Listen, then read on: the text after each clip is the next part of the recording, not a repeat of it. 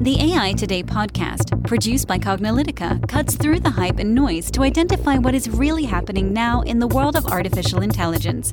Learn about emerging AI trends, technologies, and use cases from Cognilytica analysts and guest experts.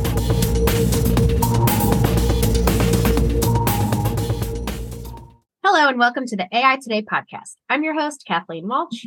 And I'm your host, Ron Schmelzer. And for those of you who are listening, have been listening to AI Today, you know, one of the biggest things is we've been going through all these different series where we talk about different applications and different impacts of AI as it is happening today. That's why we are AI Today. And well, we actually just recently wrapped up our very long AI glossary series that's been going on for quite a while, where we went over every single term that you really needed to know and to understand what AI is all about. And if you haven't heard that series, well, I encourage you to go back and listen. But keep in mind, there is a lot of episodes in that glossary series. But we also have other series. We did a whole series on, of course, generative AI, because it is the topic of most interest in the past year, where we talked about how does it work and the different applications and some of the pitfalls and some of the ways that we use it. And we even go into some fairly technical detail on how to do things like chain generative AI together and make it work with different systems.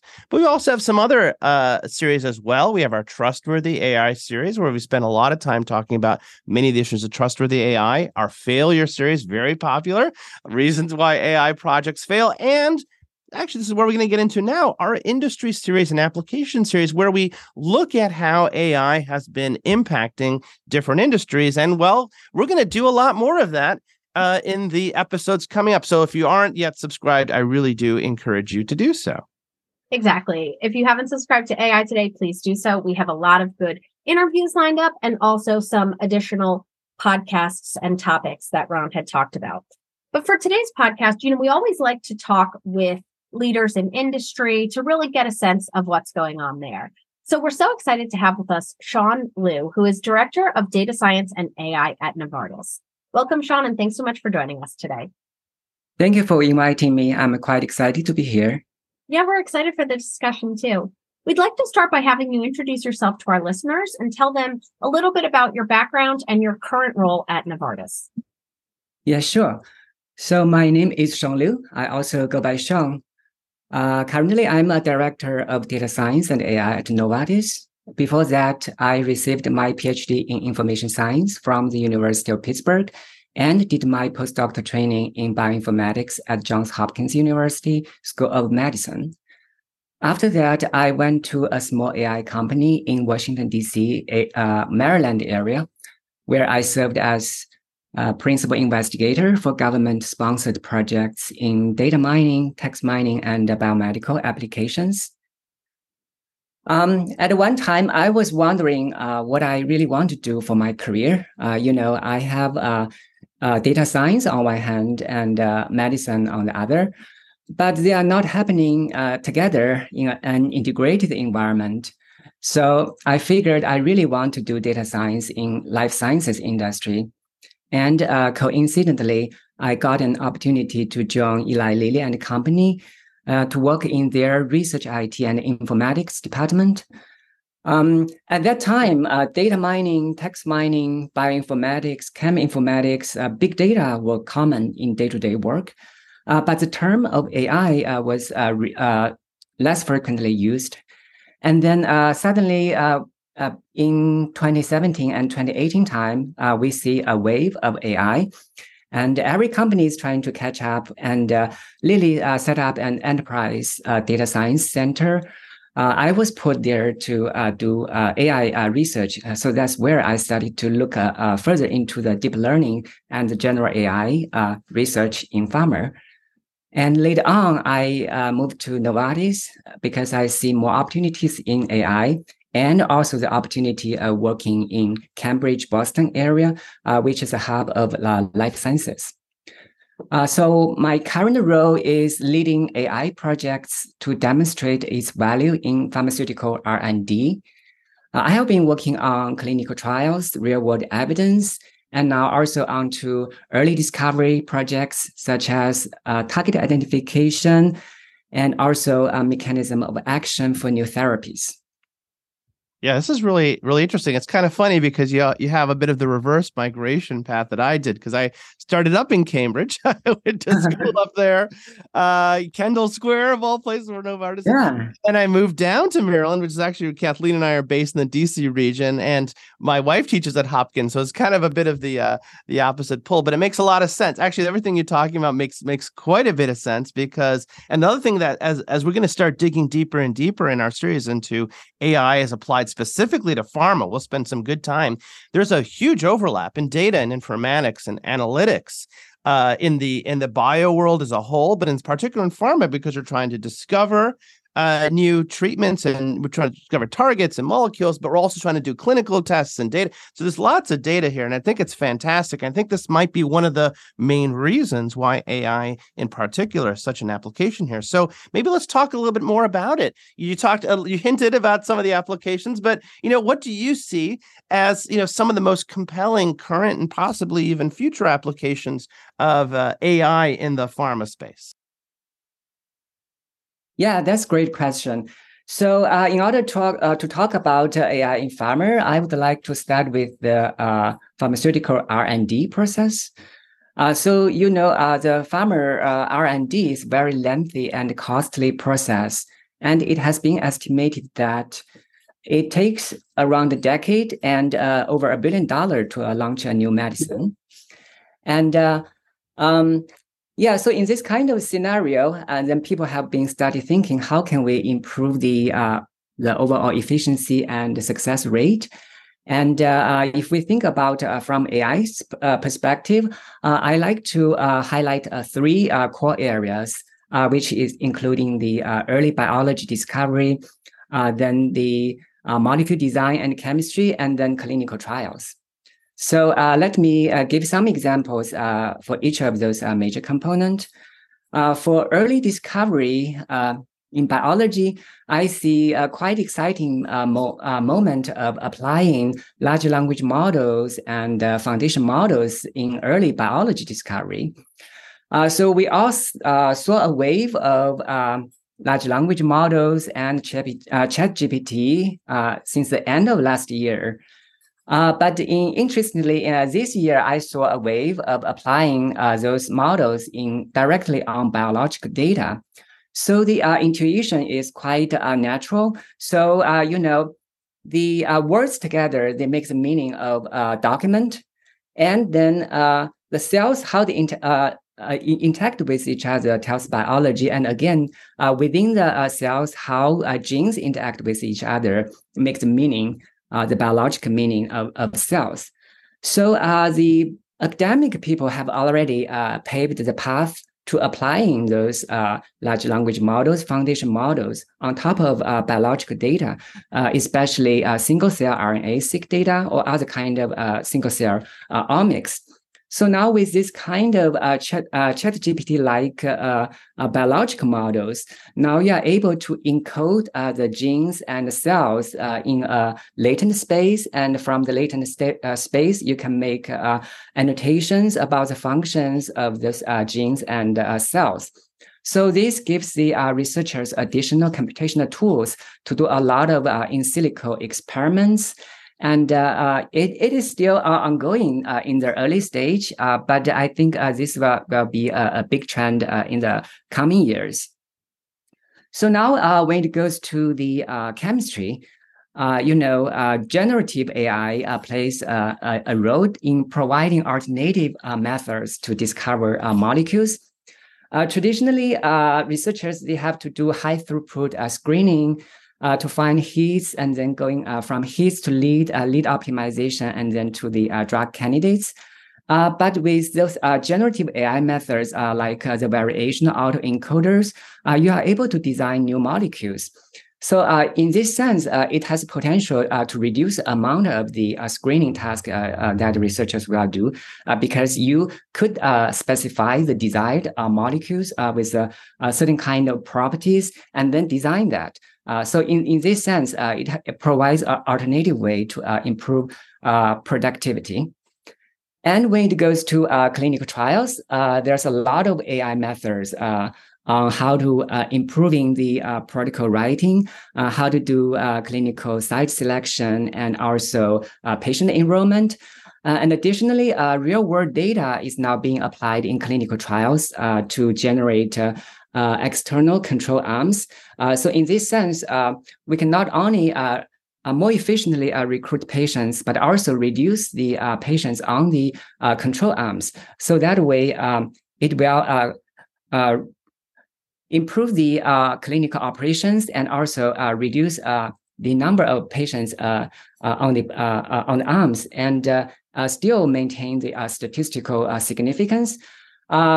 So those are examples I see are quite promising. That's already happening in the AI in pharma space. I believe there will be more interesting applications coming.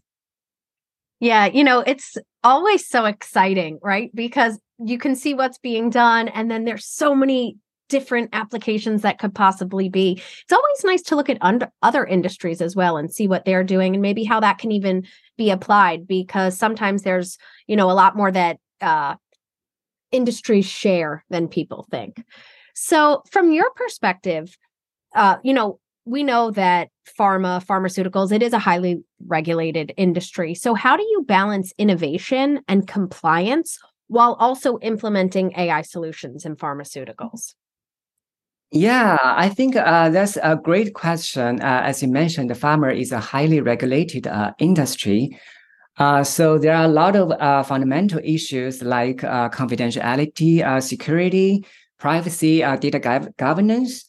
Fortunately, there are already policies and standards regarding those issues. So we just need to comply with them when we conduct research.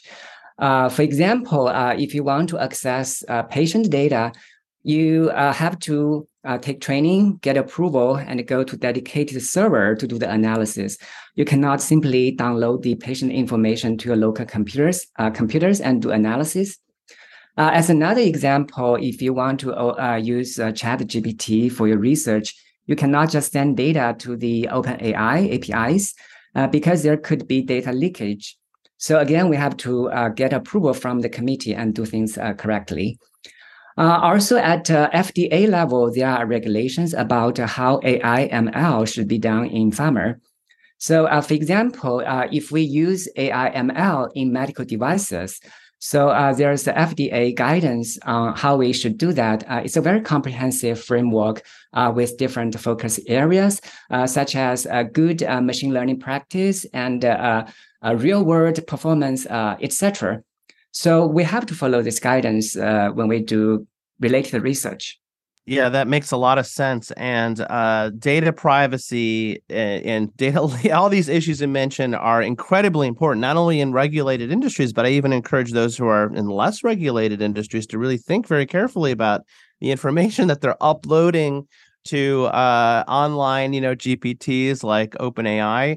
Even in our case, we've been when we're using GPT for our purposes, we're starting to be more aware of that. Also, the issue of just in general the GPT systems acting a little unpredictably sometimes between model iterations. It's kind of making us think a lot more about open source LLMs and self-hosting, and I'm sure a lot of people are thinking about that right now, if not already doing that.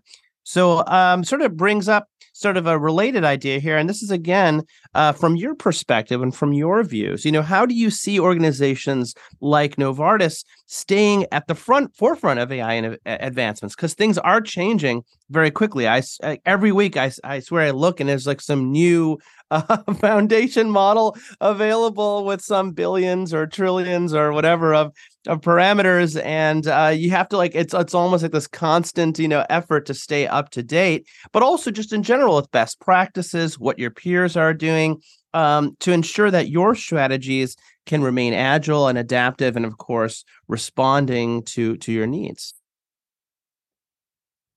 Yes, I think that's a great question. As you mentioned, AI ML is rapidly advancing. So big organizations, there are many different teams. So different groups do things differently based on their business needs and priorities. For me, my focus is AI internal research. where I collaborate with internal teams to build AI models to advance the drug discovery and development. So in this scenario, I thought about a strategy. I call it ABC strategy. So here, A is the AI research itself. B is the bandwidth, and C is collaboration. So let me elaborate. So AI research, as you mentioned, is advancing every day. Right now, everybody talk about large language models, foundation models. So in these scenarios, there's many. We have to first catch up with what's happening in the field and really. Try to get the latest and greatest technologies in-house. For example, now those large language models, they are already published in the public domain. So then how do we apply those in the biological or chemical space? So we usually start with those kind of zero-shot learning. So for example, we directly take these models and apply to our data to see how that works. If it's not that working great, then we have to use some additional customized data sets to fine-tuning the models so that its performance can be acceptable. So those kind of research requires, not individuals, but a group of researchers, communities, right? And inside the larger organizations, there's always, AI community of practitioners. There are forums, and also there are demos. There are exchange of ideas. All kinds of ways you can learn from each other to keep up to date.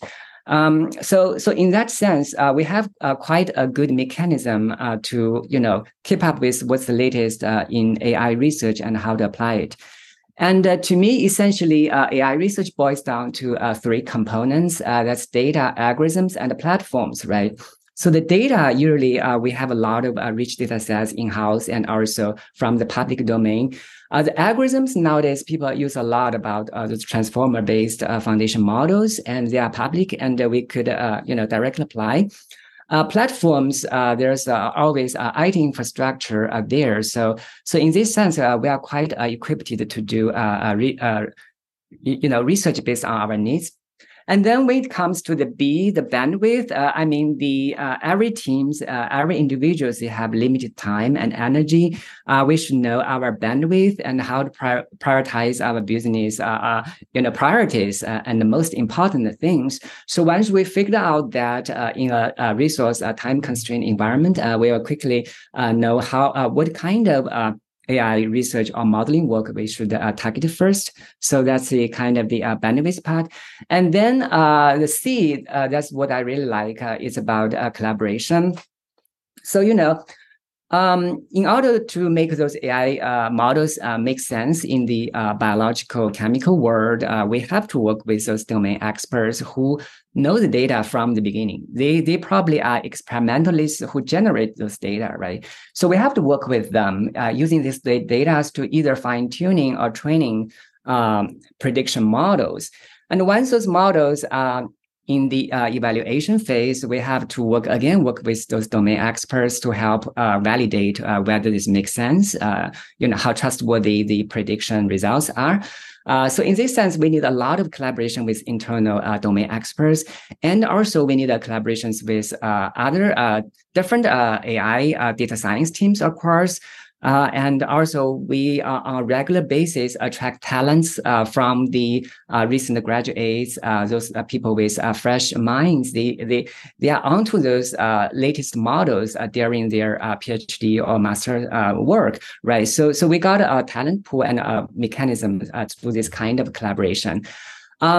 And also, interestingly, several years ago, I wrote an article about the innovation ecosystem in pharma. So we analyzed a decade of FDA-approved new molecules and tried to identify the original research.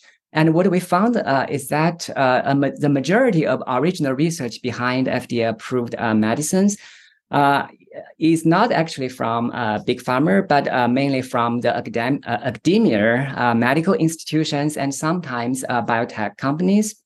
So we concluded that in that paper that an innovation ecosystem which involves all kinds of players can help contribute to new medicine development and bring the innovation to patients faster.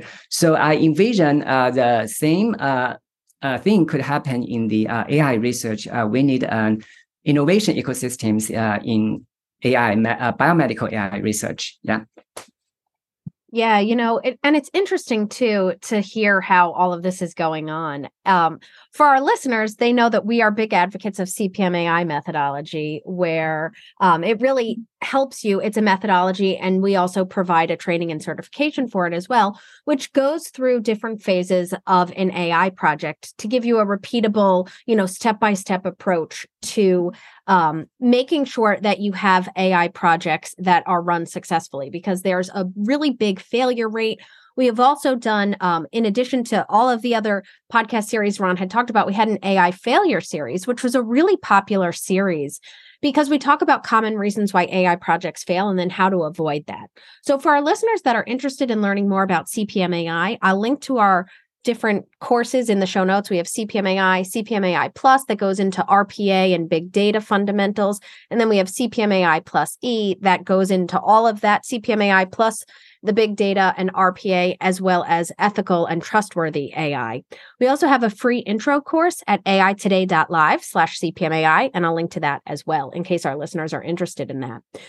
One thing that's important to note is that with technology, there's a lot of benefits, but there also can be some challenges that we have with technology. And we really need to make sure that we're measuring both sides so that we get, we're not just moving forward blindly saying, oh, look at this shiny new object. What can I do with it? Especially in highly regulated industries, there can be some unique challenges that you face. So when looking at AI projects and going through them, what have been some of the challenges that you face when it comes to AI adoption, especially in highly regulated industries such as pharma?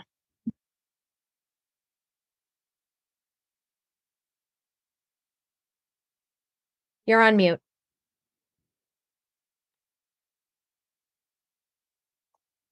Yeah, I think that's a great question. So I envision three kind of challenges, including the AI performance and also the AI validation and the concerns for adoption. So let me go through each of them. So for AI performance, nowadays we are all overwhelmed by all kinds of AI technologies. So and people got a really, really high hope for all kinds of AI. They are going to change our life, etc. So there is a big assumption that AI methods are working as expected. Many people, if they are not do hands-on, they might assume that AI is working 100%, but the reality is not. So in our scenario, for example, a long time ago, we started doing the natural language processing of literature, try to extract information about the gene disease, targets, relationships, etc. So that way we can build a huge, gigantic knowledge graph so that people can do all kinds of discoveries on this big graph. So it's similarly very nice, but when we shift this kind of prototypes to the hands of scientists, they will check the validity, they will do sanity check, they will look at each nodes and links to see if they make sense, and they need to find the source where those entities links coming from. So shockingly, they find a lot of noise about some entities and links. We tried so many methods, customization at that time, but still couldn't boost the performance to a very perfect scenario. So in this way, I would say a lot of researchers, they are curious, they are very open-minded, they want to use AI methods, but simply there's a performance as a gap. It's not a 100%. I think we should at least push the, those kind of performance up to, 90% above. Then people probably will more seriously look into those tools and facilitate their discoveries. And then the second is about the validation. AI models, they can make predictions. So for example, you ask AI to write a bunch of sentences or do image recognition. So it can immediately know whether this prediction makes sense or not. But in the research domain, that's not the case. For example, if AI predicts the function of a gene, if there's no experimental evidence, there's always uncertainty, there's always question mark, right? So it's a quite big challenge. Then how do we trustworthy those AI models in a kind of research scenario? And then finally, when it goes to adoption, there are all kinds of concerns, risk concerns, ethics concerns, governance concerns, and also there's all kinds of reasons, and sometimes even the fear that AI will replace humans. Those kind of concerns will impact how those models are being adopted. So those are the fundamental questions we have to think about and address.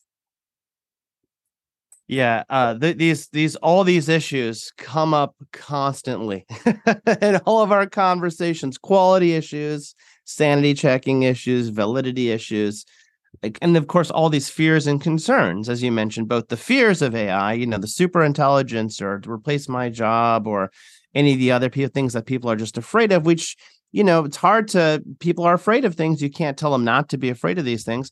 And at the same time, we talk about concerns that are legitimate concerns, like issues of bad people doing bad things. We have access control issues and things like that. So some of those things we can control, but some of the things we can't control. But at the same time, this is a transformative technology, and a very powerful one at that, because we're making this increasing use of data, which we have so much of. And machines are just really good at finding patterns, which is, at the end of the day, really what a lot of this boils down to is some very fancy and complicated big data powered pattern matching, but can result in a lot of things. And you might say, well, that's what language is. Languages are patterns, and our brains are recognizing them and translating them into meaning. And so therefore machines can do that too. Same thing with the things your retina is doing, isn't, patterns, So there's a lot of power and potential there. Of course, we have the benefit of billions of years of evolution, and machines, we haven't gotten there quite yet. So I guess, on that thing, maybe looking ahead a little bit here, if we can, and maybe some of the areas that are still under potential development discussion, even, where do you see as some of these promising opportunities for AI in the pharma and maybe related, healthcare, life sciences areas in the next, if you can, as much as anybody can look out, the next, bunch of years? Yeah, I love this question. So in my view, I think the AI models will becoming more robust over time. For example, when we train those large language models, we are taking all the data, publicly available. For example, in a biological domain, we take all the human cells from human cell atlas, all kinds of cells, genes. So as I envision more experimental data becoming available, so these all fit into those large language models, those foundation models. So these models will be able to generalize things much better.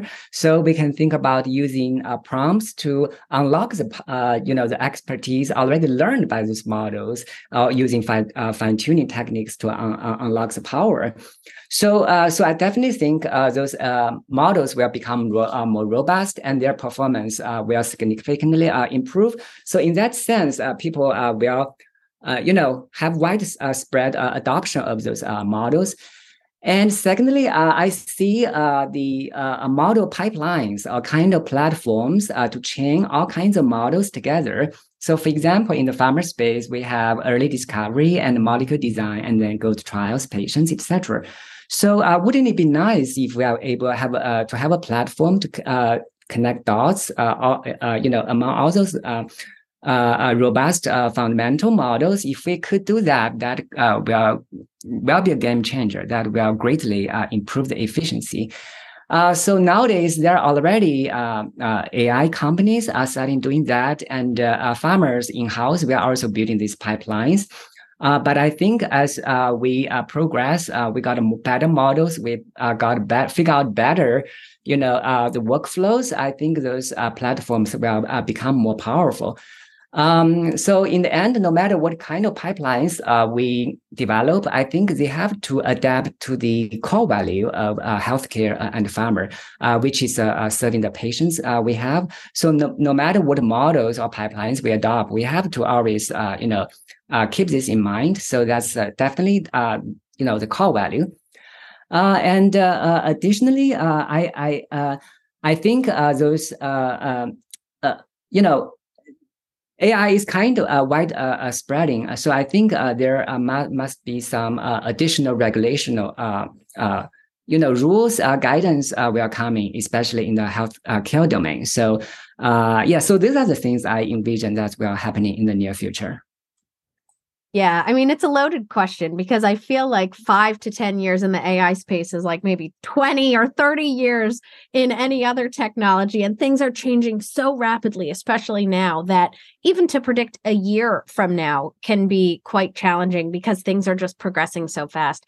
And you're right, we have seen widespread adoption. We've been doing AI Today podcast since 2017.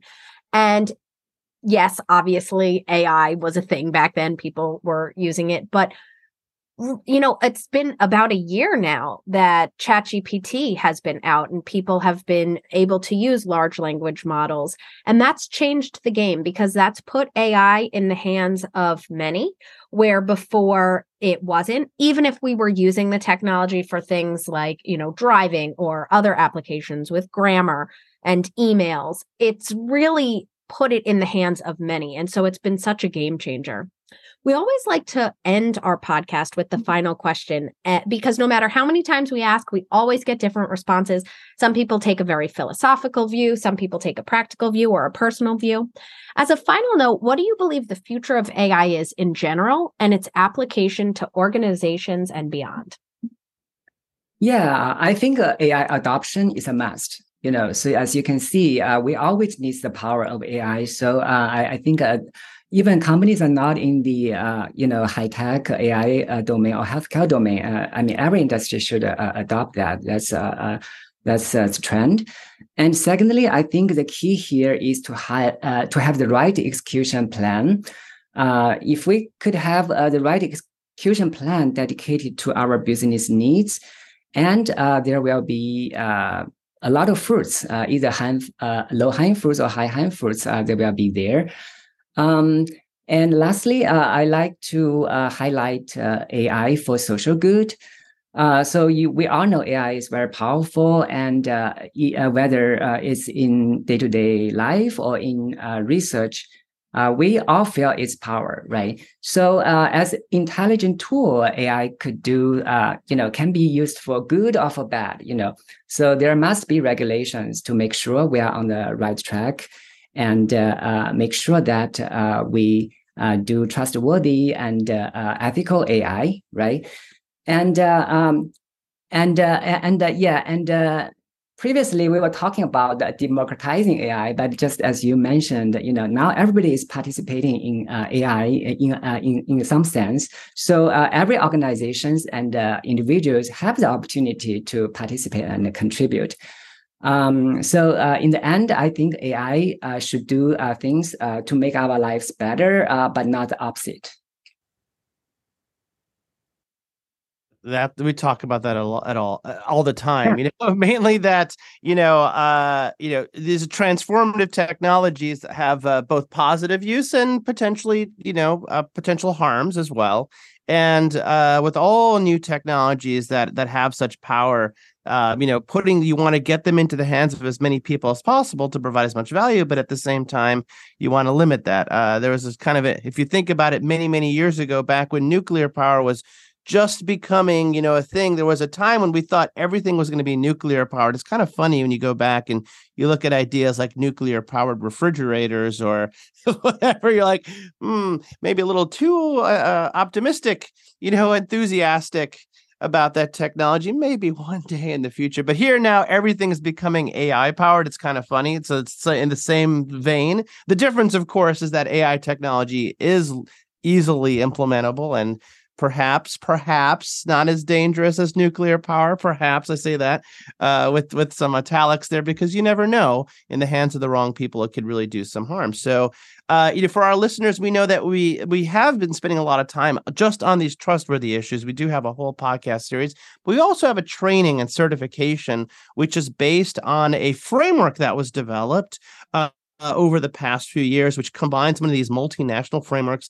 that addresses all these different layers of trustworthy AI, because there are layers. Some of these are more sort of ethical concerns around do no harm and making sure our machines don't cause emotional, physical, financial, or whatever kinds of harms. But then we have all this responsible use of AI and things like, fakes and all that sort of stuff. And then we have governance, we have transparency, we have explainability. These are all different layers of this, and we talk about it quite a bit. As you know, as all of our listeners know, we always have free course. So go to courses.cognilytica.com or aitoday.live/trustworthy, something like that. And that'll take you to our free intro to trustworthy AI course, and you can learn all that. But anyway, we can go on for a long time. So Xiong, I just want to thank you so much for participating, sharing your fabulous insights.